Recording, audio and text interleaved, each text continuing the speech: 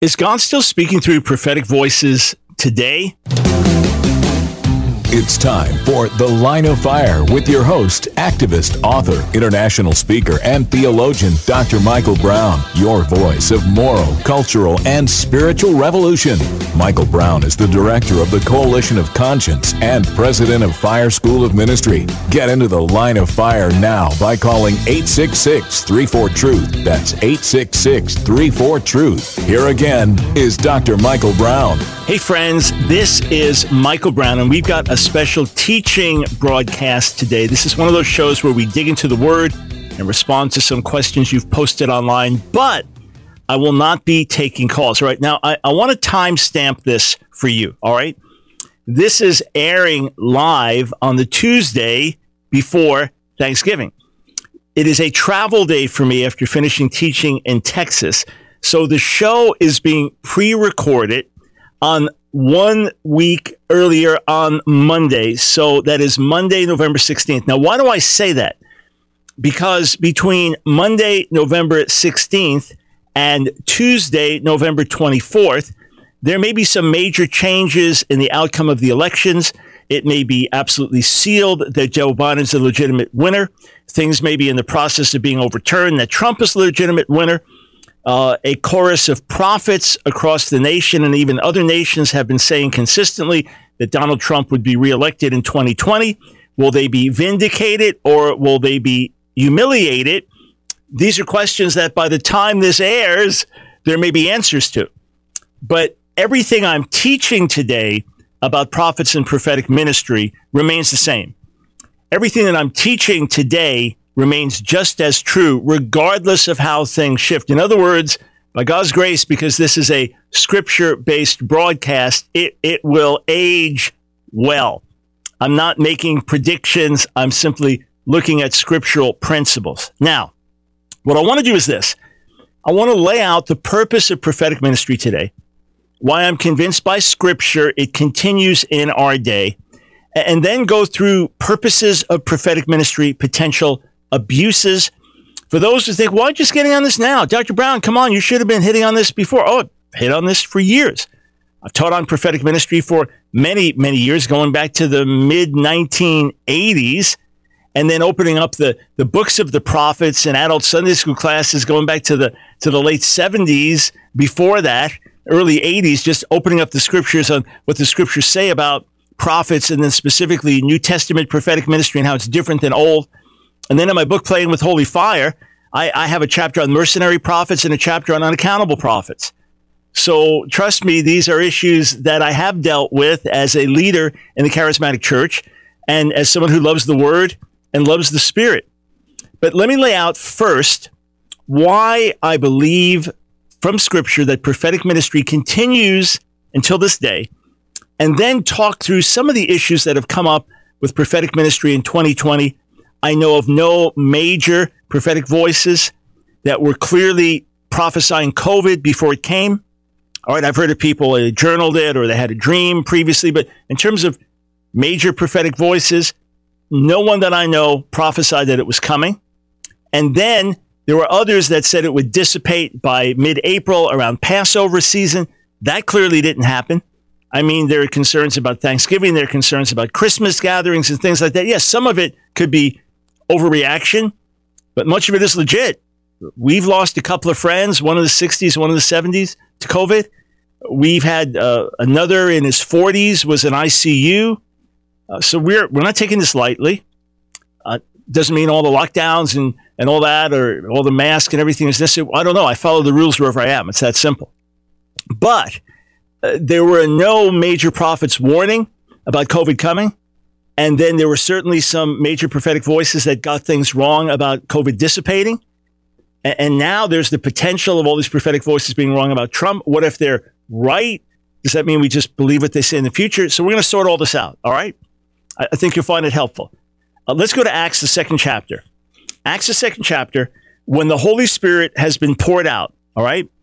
And the 120 are speaking in new languages.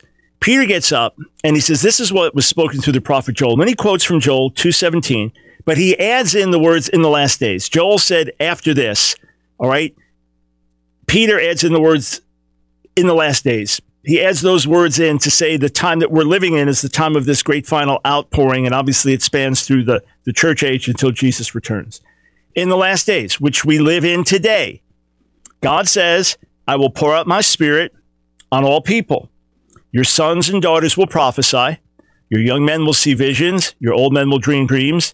Even in my servants, both men and women, I will pour out my spirit in those days, and they will prophesy. And what day is the last days? And this is the era in which we live. We are living in the last days in which sons, daughters can prophesy. In other words, it'll be ubiquitous. It won't just be on a handful of people, a little here, a little there. All right, now, let's take a look in 1 Corinthians chapter 14. In 1 Corinthians 14, Paul is dealing with the outworking of the various gifts and manifestations of the Spirit, the charismata, right? The empowerments of the Spirit. And he mentions there's tongues, there's healing, there's miracles, but there's also prophecy.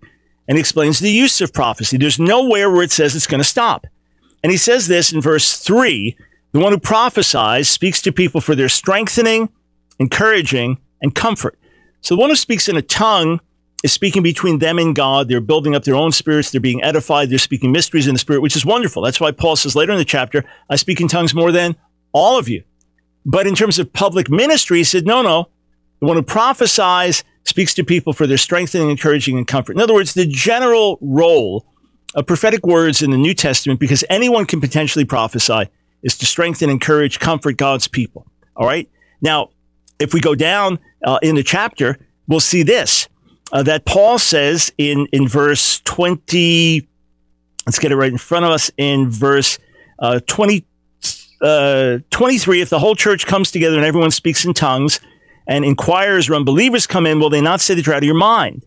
But if an unbeliever or an inquirer comes in while everyone is prophesying, they're convicted of sin and are brought under judgment by all as the secrets of their hearts are laid bare. So they'll fall down and worship God, exclaiming, God is really among you. So prophetic ministry does not just encourage, build up. That's the general rule.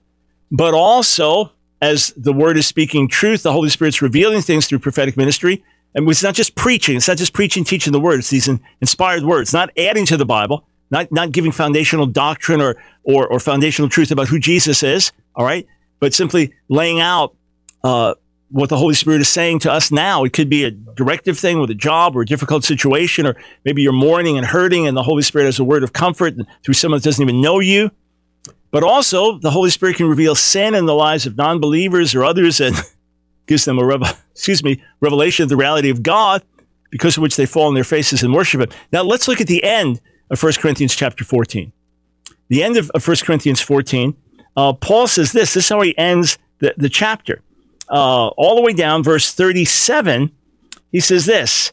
If anyone thinks they're a prophet or otherwise gifted by the Spirit, let them acknowledge what I'm writing to is the Lord's command. But if anyone ignores this, they themselves will be ignored.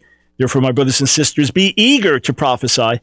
Do not forbid speaking in tongues, but everything should be done in a fitting and orderly way. Now, here's the deal. He didn't write anything after that telling us to not do that. He never said, don't be eager to prophesy at a certain point. And when you say, yeah, but when the perfect comes, this will end. Yeah, when Jesus returns and we see him face to face, then there'll be no more need for prophecy or for learning. He says knowledge will cease at that point. In other words, we won't need to be trying to figure out what the Bible's saying about certain things, because we'll see him face to face at that point. Now, one more passage I want to look at, Ephesians chapter 4.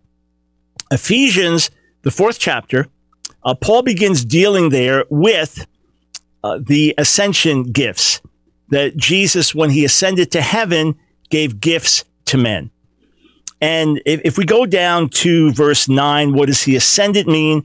Except that he also descended to the lower earthly regions. He who descended is the very one who ascended higher than all the heavens in order to fill the whole universe. So Christ himself gave the apostles, the prophets, the evangelists, the pastors, and teachers to equip his people for works of service, that the body of Christ may be built up, until all reach unity in the faith and in the knowledge of the Son of God and become mature, attaining to the whole measure of the fullness of Christ. Then we will no longer be infants tossed back and forth by the waves and blown here and there by every wind of teaching and by the cunning and craftiness of people and their deceitful scheming. Instead, speaking the truth in love, will grow to become in every respect the mature body of him who is the head, that is Christ, Messiah. From him, the whole body, joined and held together by every supporting ligament, grows and builds itself up in love as each part does its work. Now, here's the question. These are here, apostles, not just the 12, others in the New Testament are called apostles, like Barnabas and others, prophets, evangelists, pastors, teachers, to equip his people for works of service, that the body of Messiah may be built up until we all reach unity in the faith and the knowledge of the Son of God and become mature, attaining to the whole measure of the fullness of Messiah. Right? So, as we step back and think about that passage, ask yourself, have we reached that point yet?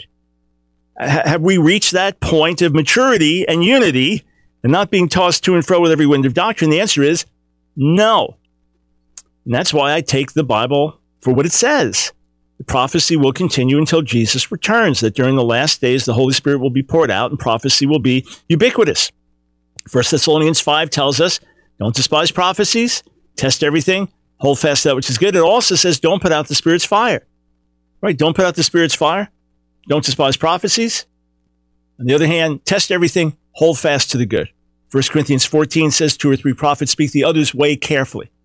We're not in the Old Testament now, where a prophet could say to Israel, you must leave this region and all go here because an earthquake is coming. And if you were a God-fearing person, you believe the prophet, they were a proven person, and you don't move. We're not in that situation today. Prophets don't have that role. They don't have that authority. Because we each have a relationship with God. We're each indwelt by the Holy Spirit. We each have the scriptures. We should each have discernment. So if someone came in here, someone that was proven with an excellent track record for many years, and they said, you got to get out of this building. I'm telling you, the Lord warned me, there's going to be an attack on this building. You got to get out of this building. And we got 20 workers in this building, all right? And we all know the Lord. And if this person had never been wrong in all the years I've known them, then I would expect that at that moment among us, there'd be a witness in our own spirits that this is a real warning, and we'd run. But if none of us had a witness to it, if all of us felt clearly everything's fine here, then we're not to just believe what a prophet says. That's not how it functions in the New Testament. And yet, prophetic ministry continues. You say Hebrews 1 says, in the past, God spoke to the prophets, now through his son. Well, hang on. Hebrews 1 was written during a time of a lot of prophetic activity in the New Testament. In other words, it wasn't negating that the Holy Spirit is still speaking through prophets. Rather, the final revelation came through the Son. And all prophecy is going to point to him. Revelation 19:10, in the end, not every specific prophecy, but in the end, the goal of prophecy, the essence of the prophetic spirit, is the testimony of Jesus. In the end, prophets are jealous for the glory of God and are going to turn our hearts to the one true God and the one true Lord. All right, I'm going to unpack this more and answer some of your social media questions. Stay right here. God of light, hear our cry, send the fire. It's The Line of Fire with your host, Dr. Michael Brown, your voice of moral, cultural, and spiritual revolution. Here again is Dr. Michael Brown. Hey, friend, thanks for joining us today on The Line of Fire. Michael Brown, delighted to be with you. If I said, hey, friend, instead of hey, friends, yeah, that was for you individually. Okay, in all seriousness, dear friends, it is great to be with you. You know, having done live daily radio for 12 years and then preached thousands of times, and obviously, you know, you slip up in a word, you say something wrongly, and the thing that's funny, as I'll listen to something, I may happen to catch something or someone's asked me a question, I'm going back to an old show or an old message or I just happen to hear it playing. I almost invariably remember, oh, this is right. I slipped up here or I got that wrong there. But you could put together a nice little video of the bloopers. All right. Yeah, I just inspired some hypercritic to do that. Well, you have a great time doing that. All right. I'm not taking calls today, but an important announcement. Do you get my emails? We send out, about 3 a week. Do you get my emails? If you're not sure, you probably don't. Take a moment, go to my website, askdrbrown.org, askdrbrown.org, and you'll see it right on the home page. Sign up for the emails. Just take you a few seconds. We just need your email address and first and last name. You don't need address. I mean, put out whatever info you want. That's fine. But sign up. You get a really neat free mini book, an ebook, 7 Secrets of the Real Messiah, a real eye-opener. And then every week, you'll get our Wednesday watch list. So it's all the new videos out for the week. We put out 600 videos this year. including our radio broadcasts, of course, but each week, special teaching videos, Q&A videos. So you have them, boom, one place. And then on Friday, the weekly roundup, I normally write 5 articles a week, op-ed pieces and things. You'll get the summary. You'll find out what's going on. And then normally Monday or Tuesday, we'll have a special announcement, maybe a special resource package, maybe something important that's going on you should know about. So make sure you sign up today, all right? Also, if we get shut down on social media, if we lose our platforms because of the controversial stands we take, at least we can stay in touch with you, all right? All right, so a few points, and then we're going to go to some of your questions about prophetic ministry today. I want to reiterate that the New Testament church is not led by prophets. Prophets are part of a fivefold ministry. In some of our circles, the only thing we know is pastor. That's it. Pastor is everything and everybody. Well, shepherds play a very important role, and every leader should have some level of a shepherd's heart. But pastors are not anointed to do the work of evangelists the way evangelists can do it. We should all do the work of evangelists and leadership and reach out, but there are anointed evangelists. And there are some pastors who are more gifted teachers than others, although they should all be apt to teach. Some have strong prophetic insight, but not the way prophets would. Some have citywide pioneering vision, but not the way apostolic people would. And in fact, if you have large citywide pioneering vision, you may have apostolic calling. We need to appreciate the different aspects of the ministries that God has put in the body. It's not just one person does everything and everything hinges on them. We'll be in balance, whichever it is. If all the leaders were just evangelists, we'd have no discipleship and teaching. If everyone was just a teacher, we'd have no evangelism. If everyone was just a prophet, we wouldn't have shepherding. So each aspect of the ministry is important. But in the New Testament, I want to say this again, prophets do not lead the church. Therefore, if there were prophetic voices that were considered leading voices in your congregation or in your city or in your denomination, and they all felt the Holy Spirit was saying the same thing, then it would be for the other leaders, the other co-leaders, the other team leaders to say, amen, we believe this is what the Holy Spirit's saying. But the New Testament is not led by prophets. It is not their role. And if you want to have that role, if you say, no, God's giving me actual words and these words carry divine authority, all right, then you miss it, you get stoned to death. In other words, if you want to function like an Old Testament prophet, then you're going to have to take the test of an Old Testament prophet. So 2 Chronicles 20:20, that we've heard a lot this year, 2020, believe the prophets and you'll prosper. That is not a generalization, nor is that for prophets to tell everyone, believe the prophets, all right? Rather, that is King Jehoshaphat. After the prophets had spoken a word of encouragement, he then, as the king, said, all right, trust God, believe the prophets will succeed. They said, go for it. We're going to go for it. It was the king who then told the people to go for it, not the prophets themselves. You can see the danger of prophets saying, trust us, we're prophets. You can see that danger, right? Because they're claiming uniquely to hear from God. And again, I believe in prophetic ministry today. And I've heard the voice of the Spirit giving me prophetic words for people. And I've received supernatural words. And I know some of my friends flow in ways that, if you saw the stories or in the meetings, you'd be in tears, worshiping the Lord and blown away by his goodness. So I'm not diminishing prophetic ministry. I'm saying things are out of place, out of line, the way they're coming forward, the way they're being processed. And there needs to be some major correction within the charismatic church. You say, I'd just rather not have it. Why? The Holy Spirit's working. Why not have it? And there are many glorious Jesus-exalting testimonies. Why not have it? And why deny what Scripture says should be the norm for our day? Paul says, be eager to prophesy. Why walk away from it? Because of abuses. That's why he also says, don't despise it. I'd rather have the gifts in operation and then you correct abuses than not in operation at all. I think it was Brother Andrew who said that it's easier to cool down a fanatic than to warm up a corpse. Or in the words of Ecclesiastes, a living dog is better than a dead lion, right? So you can make application accordingly. What about Numbers 13? In Numbers 13, Joshua and Caleb come back with the other 10 spies, so the 12 spies, and the 10 spies give a negative report. They went in to spy out the land of Canaan, and they said, we can't take the land. There are giants there. We can't take the land. And then the 2 said, we can take the land. We can take the land. But the people believed the 10, not the 2, said they died in the wilderness.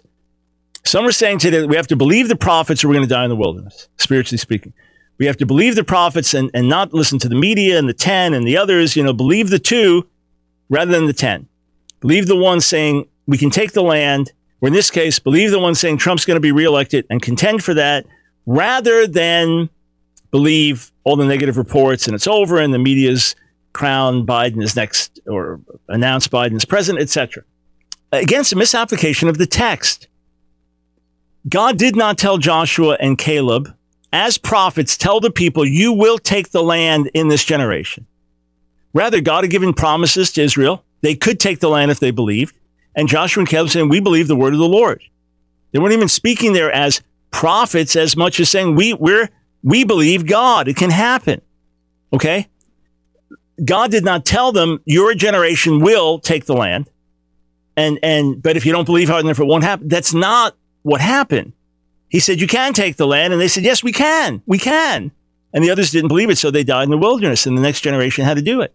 It's a misapplication. It's no direct application to today, other than if God's given you a promise, hold to it. If God's given you a promise, hold to it. If the Holy Spirit spoke to my own heart, Trump will be reelected and it seemed everything was against it, then I'd be crying out, what about your promise? What about your promise? He didn't speak that to me. On the other hand, I don't know that was not what God spoke. So what I have earnestly done is urge everyone, contend for the will of God. And when you're listening to this on Tuesday the 24th, as I'm recording it some days earlier, if you're listening to this on Tuesday the 24th, some of what I'm saying about the election may be moot. All right? But what I want you to hear is this. I'm not encouraging unbelief. I'm not encouraging presumption. I'm encouraging faith in God. What do I know? God is all powerful. God has a plan. God hates corruption, fraud, deception. He hates it when people believe lies. So if Trump is lying about fraud and millions of people are believing that, God hates that. Or if there's been fraud perpetrated against the president and an election stolen, God hates that. So I can pray, God, bring about your will. Bring about your will for the president of the United States. Bring about your will for 2021. Expose corruption, expose fraud, expose deceit. And I encourage others to pray the same. I'm not cultivating unbelief, cultivating faith in God. Okay, another thing. God is not the author of confusion. What does that mean? Well, it doesn't mean that there won't be confusion as a result of the Holy Spirit ministering, by which I mean that when the Holy Spirit was poured out in Acts 2, there were some who said, this is God, we hear the praises of God in our own language, and others said, you're drunk. It was prophesied over Jesus by Simeon in Luke 2:34 and 35, when he was just a baby, that he was appointed for the falling and rising of many in Israel, and so that the thoughts of many hearts would be revealed. So when Jesus comes on the scene, the thoughts of hearts are revealed. When the Holy Spirit's poured out, like in revival, the thoughts of hearts are revealed. But God is not the author of confusion, meaning he won't speak through brother A and say, the Lord says it will rain tomorrow, buy umbrellas, and then speak through sister B, saying, the Lord said there'll be no rain for the next 30 days, sell your umbrellas. He's not going to do that. He's not going to speak two contradictory words through two different people. So when you have this situation now, where a large number of prophetic voices, and I've probed any major national prophetic voices that you're aware of that prophesied a Biden victory, the answer is no. Everyone you know prophesied a Trump victory, yes. Well, either this is going to happen, or there's been mass deception. There's been mass giving over to a partisan political spirit or something. It's not just a bunch of guys guessed wrong, okay? Because it's too unanimous. And that's what we have to sort out. 1 Kings 22, all the false prophets were given a false word. There was only one true prophet who heard the real word of the Lord. And of course, it was a negative word. All the prophets like, go, conquer, you can do this, you can do this. They were yes men to the king. But they were false prophets and received a false word. Which today there are people that I know, God-fearing, love Jesus, people of the word, people who live holy, consecrated lives, take very seriously being in ministry, that have all said that Trump would be reelected. If he is, that proves they really heard from the Lord, but it doesn't mean that the way things have come about is the right thing, necessarily. All right? Or they're all wrong, in which case, man, there's going to be massive need for accountability within the charismatic body. All right, we'll be right back with your questions. Change the world.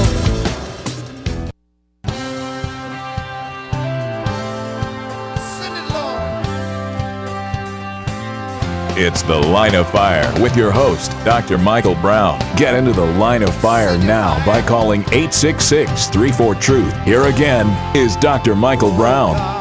Thanks for joining us, friends, on The Line of Fire. I'm Michael Brown. Delighted to be with you, not taking your calls. This is a travel day for me after teaching in Texas before Thanksgiving. So we're not coming your way live, but this is a teaching broadcast getting into prophetic ministry for today. Let me say that if the Holy Spirit shows us things to come, there's always a reason for it. I have a whole article that I wrote about that a few days back, a little over a week ago, where I explained that the essence of prophetic ministry is ultimately the testimony of Jesus, Revelation 19:10. And that God is jealous for his glory, so the prophetic ministry will take us away from looking at man and worshiping man and get us to looking at God and worshiping God. And of course, it'll expose sin and call us to repentance. But when the Holy Spirit gives future information, as happens often in the New Testament, there's always a reason for it. In other words, prophets are not glorified fortune tellers. Hey, who's going to win the Super Bowl? Hey, who's going to win the election? Hey, what's going to happen with the stock market? That's not the way the Holy Spirit works. So in Acts 11, prophets prophesy a coming famine. So the believers take up a collection to help the poor saints in Jerusalem. In Acts 20 and 21, there are constant prophecies to Paul about the dangers that await him in Jerusalem. So he'll be prepared to know, okay, you do this, you're never coming back. And then other things. In Luke 22, when Jesus gives a prophetic word to Peter that he's going to be sifted by Satan and he's going to fail. But when his heart is turned back, encourage the brothers. All right, so you hit rock bottom. Remember, you had that word. And Jesus already knew you're going to mess up, but he's saying, come on, let's get back up on the other side of this. So if there's future information given, there is a reason for it. Sometimes it's to confirm something in your heart. You know, it's to confirm a calling in your life and what you're going to be stepping into at a certain point. But the levels of specific words I've seen and heard over people over the years have just been staggering. So I know the Holy Spirit speaks in this way, but I don't believe that prophets are modern day glorified fortune tellers, and that we just sit around and ask, okay, what do you see coming in the future? The only reason to know that is because something important is tied in with that knowledge, either to confirm something, or to help us prepare, or help us make decisions, or to glorify God in a certain way. All right, let me go to some of your questions posted on Twitter, starting with Kevin. If the gift of prophecy does exist, and an authentic prophecy which reveals the future is true in our contemporary times, what would be the suitable example to portray this? Well, you know, I'd look at the prophecies about Trump being elected president even before he primaried in 2015. I would look at people who were speaking of his presidency several years before that, and then comparing it to Cyrus, a figure in the Old Testament who didn't know God, who was an idol-worshiping Persian king, but God raised up to do good to the Jewish people in Jerusalem. So God's saying, I'm calling you even though you don't know me, Isaiah 45. That would be an example of something seemed completely outlandish, but God used that to get our attention to say, hey, there's something to this. There's something to this. Now, here's the deal. Could it be that some of those same prophets who received revelation the first time have now been presumptuous the second time? Oh, it's going to happen the same way the second time. Or is that an insult to their integrity? And sure enough, it'll happen. You say, well, what if it happens that Trump's reelected, but it's 2024? If that's the case, then perfect illustration of why prophets don't lead the church. Because prophetic language is not always like newspapers. In fact, it's normally not. It only has to be interpreted. It has to be understood. Just read the prophetic books of the Bible. All right? How about the book of Revelation in the New Testament, right? So the point is that sometimes timing is off, and that's why things have to be submitted for others to judge as well. Okay, Rachel, who is responsible to call out those in the prophetic movement who are not accurate, who have glaring character issues, or who do not submit their words to their prophets for judgment before broadcast into the world via social media? That's the problem, Rachel, that we don't have like how can I say this the right way? Okay. We don't have a hierarchical system, or at the least a recognized leadership government for charismatics across the board. Now, let's throw this out. If you're in the Catholic Church, You have a certain hierarchical system, which I reject scripture. In other words, I don't believe that you have the Pope and the cardinals and the bishops and the priests and then the laity. I don't see that at all. We have one body. We're all brothers and sisters. We're all equals in the Messiah. But God does raise up different leaders for different purposes. So I'm not looking for a hierarchical structure, but rather we don't have a denomination that covers everybody. Now, outside of if you're Catholic, if you're Greek or Russian Orthodox, you have your denominations.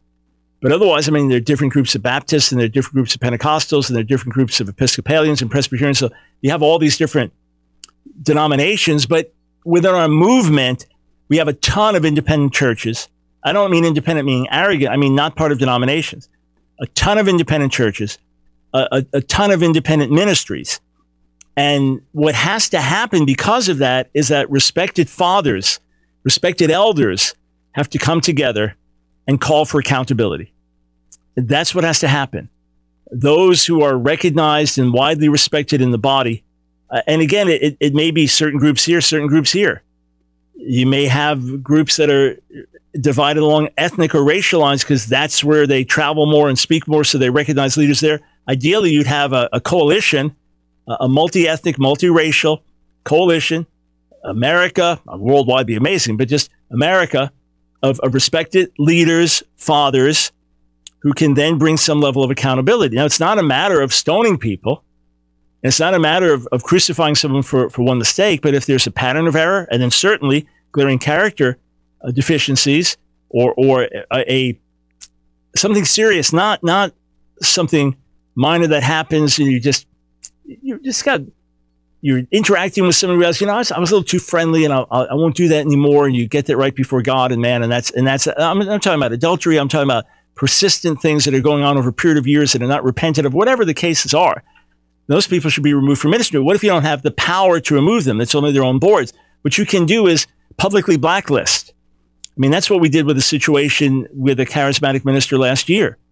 That there was a public blacklisting, or early this year actually is when it happened, early 2020. There was public blacklisting. So to the extent the leaders involved were respected, then to that extent, it hurt that person's credibility. But we have to do this in the local church level, citywide level, national level, and whichever way the elections go, I believe it's critically important that we move in that direction. Thomas, is modern prophecy too focused on self-promotion, making one look important to attract followers, than bringing the word of God? Thomas, honestly, that can be the case with any minister or ministry. I could ask the same about pastors, growing their social media base, getting more people to follow them so their new book will be a bigger hit. Evangelistic ministry, teaching ministry. I mean, you could raise that question about any type of ministry. It's a temptation. The temptation to be popular more than the calling to be obedient. The temptation to make money rather than serve others. Those are fleshly temptations that the word warns against from beginning to end. The way of Balaam being known as the way of greed for profits. But again, that can happen to anyone. It can happen to someone called into Christian business, that you're supposed to be in the business world to be a witness to other business people and to raise money for missions. Instead, you end up just getting rich and carnal and not witnessing and not giving the money where it's supposed to go. So there are always those temptations. And I would not say that the majority of people that I know doing prophetic ministry would fall in that category, but I'm sure some would, just like others would who are not prophets today. And I do want to make an important point. If someone claims to prophesy for the Lord, claims to be speaking words from the Lord, and they are proven to be false, in other words, they are Christians, they are believers, they are disciples, but they are in error in their prophecies, I don't call them false prophets. I know many do, but I don't, because in the Old Testament, false prophets were deceivers that led the people away from Yahweh. In the New Testament, Matthew 13, Jesus warns against false prophets and says they're wolves in sheep's clothing. Just like in 2 Corinthians 11, verses 13 to 15, Paul warns against false apostles and says that they're servants of Satan. And 2 Peter 2:1, Peter warns against false teachers and says they're bringing in damnable heresies. So in Matthew 7, beginning in verse 13, Jesus warns against false prophets, says they're wolves in sheep's clothing. So I wouldn't call them false prophets, but I would say they're prophesying falsely, and they should not be regarded as prophets. Andres, this is obviously a different subject. Are there any of your books in Spanish? Yeah, there are. A number. You should write to us at our website, info@askdrbrown.org, and we can tell you which ones are in Spanish. Jared, what do you think of Pastor Dana's dreams? So Pastor Dana Coverton or Coverstone, sorry, I forget the exact last name. I watched some of the videos, not all in full. I don't doubt that he's sharing the truth from his own experience. In other words, when he says that he had visions about COVID and other things, that he shared it with elders and others, I have no reason to doubt him. I take him at his word. One reason being, even the whole way the video is recorded when he's putting out it, I think the last thing in his mind was that this was going to go viral and get hundreds of thousands of views. But he had warnings about September, warnings about November, basically warnings, brace yourself for what's coming. My response was, I live braced. And those could well be. Do I expect increasing persecution? Yeah. Do I expect increasing shaking? Yes. Do I expect increasing outpouring of the Spirit? Yes. So I live braced. So we shall see. I didn't have reason to doubt him, but didn't change my lifestyle or attitude at all because I live braced.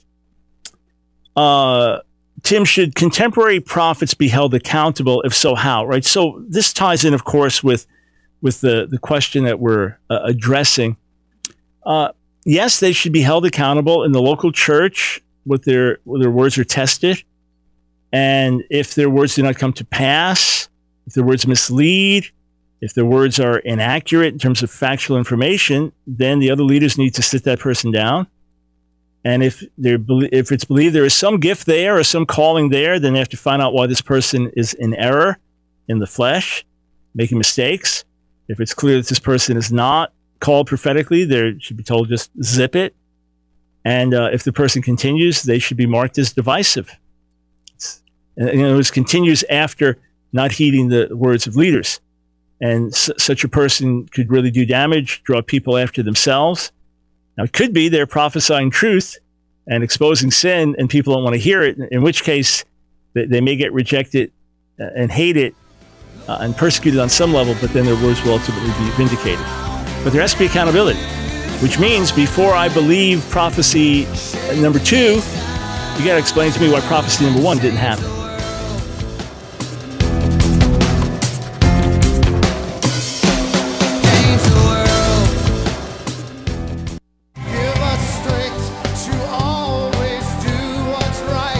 It's The Line of Fire with your host, Dr. Michael Brown, your voice of moral, cultural, and spiritual revolution. Here again is Dr. Michael Brown. All right, I want to open up a very important principle about prophetic ministry and then go back to your questions. One of my friends years ago was in a church where suddenly there were some amazingly accurate, detailed prophetic words. I mean, someone calling him the night after he had a very vivid and intense dream and talking about the dream he had the night before. And I mean, what? The guy brings it up to him. Yeah, you had this dream last night and you dreamt this and this, and here's the significance of it. I mean, crazy stuff like that. I remember in one situation that a prophet said thus and such is going to happen, and this will be the confirmation. And it was some unannounced astronomical phenomenon, a comet, whatever, unannounced. And sure enough, it happened at that time. Now, he's a pastor. I know the man personally. I know the stories. He's a pastor. What's he to do with this? He's not getting people's dreams to tell them what they're like Daniel did, right?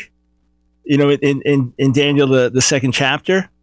And someone would call him with the Lord gave me your phone number and told me to call and tell you this. Like, what? Real things.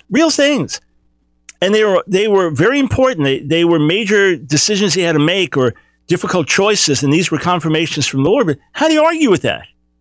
He's the pastor. He has authority in his local church. And yet these wild prophetic things are happening. When I say wild, I mean supernatural, and he's not hearing the voice of the Lord like that. So what happens? Well, he realized, hang on, they may have the revelation, but they may not have the interpretation, and they certainly don't have the application. That's where he and other leaders came in. Okay, you feel the Lord showed you this, therefore what? Was it mean? And what are we to do with it? And that's what you need me as much as I need you. This is a joint effort.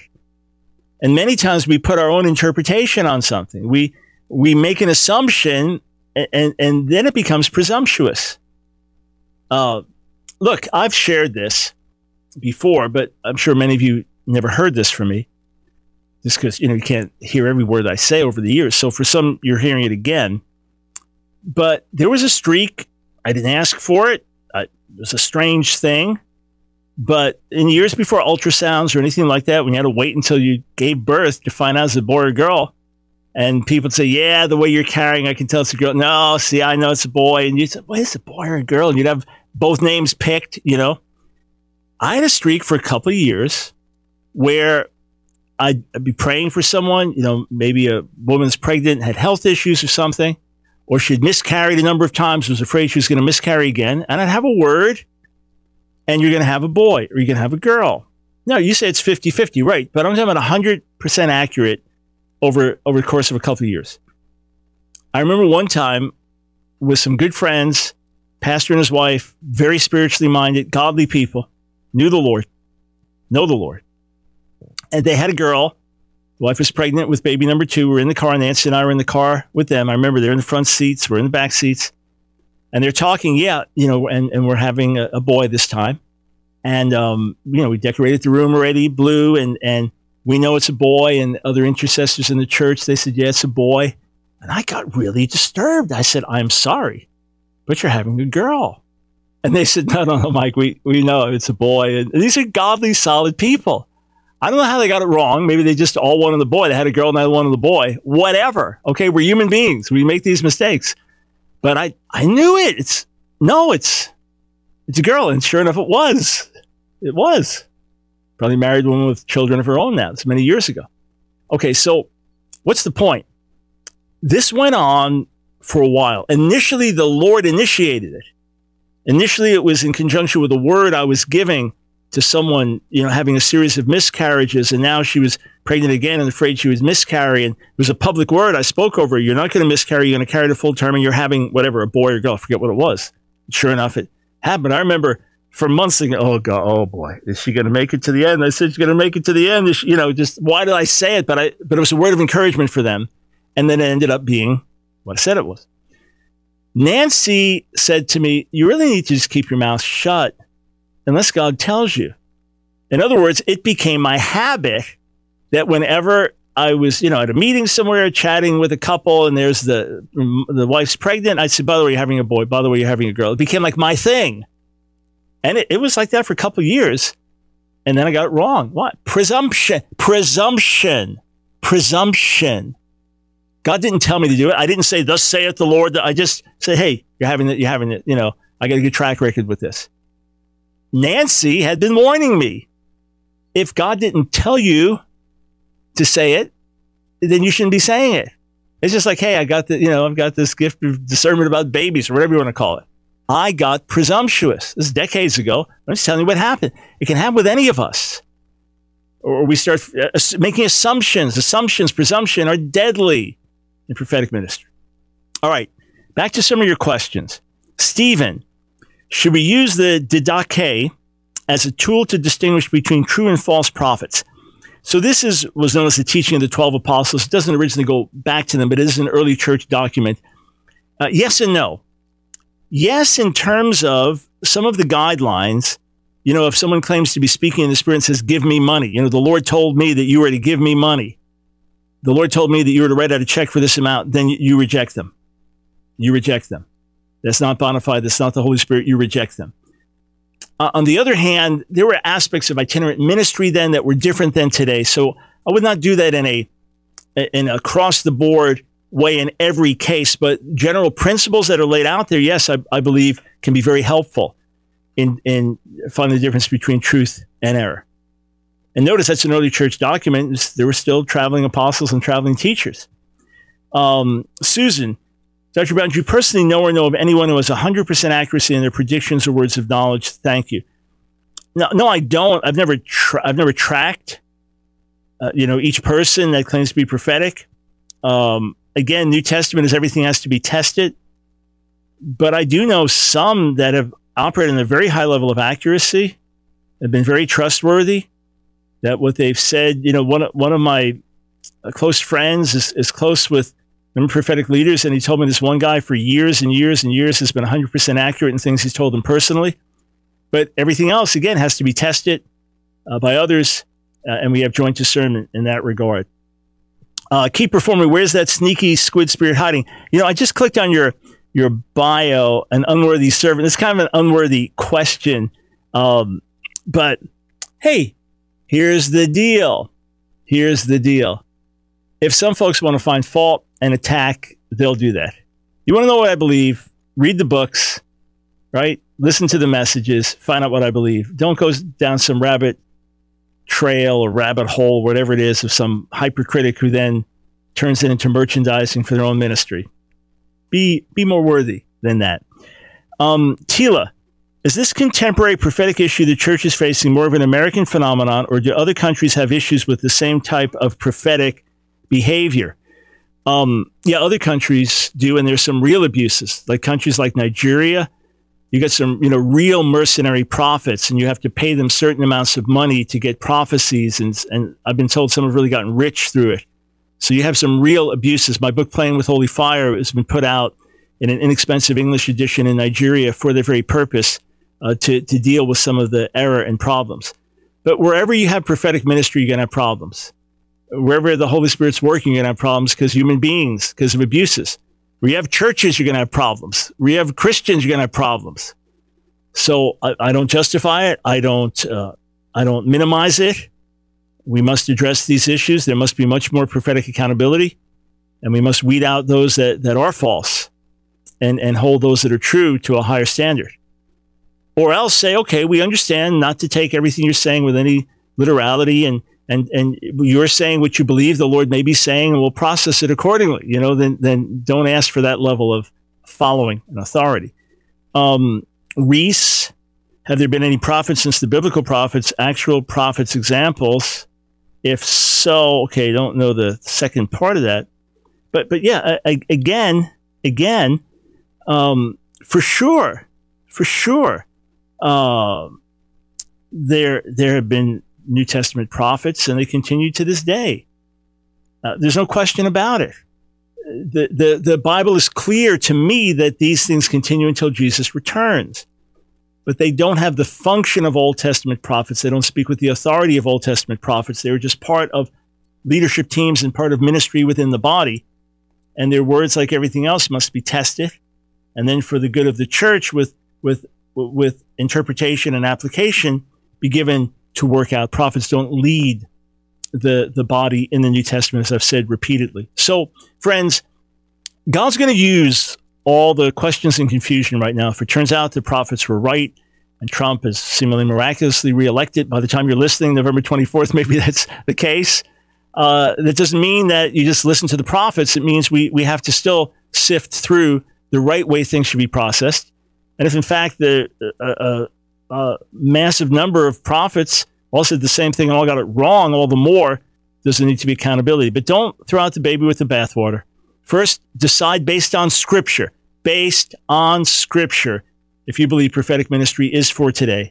If so, what's the difference between that and the canon of Scripture? The Word of God, which is the Word, which tests everything, which stands at a completely different plane than what the Holy Spirit may be showing or guiding today in other ways, personal, practical matters and things like that. And then, what's the purpose of prophetic ministry today, and how do we hold it accountable and work it out for the good of the body? These are questions we'll continue to explore here on The Line of Fire.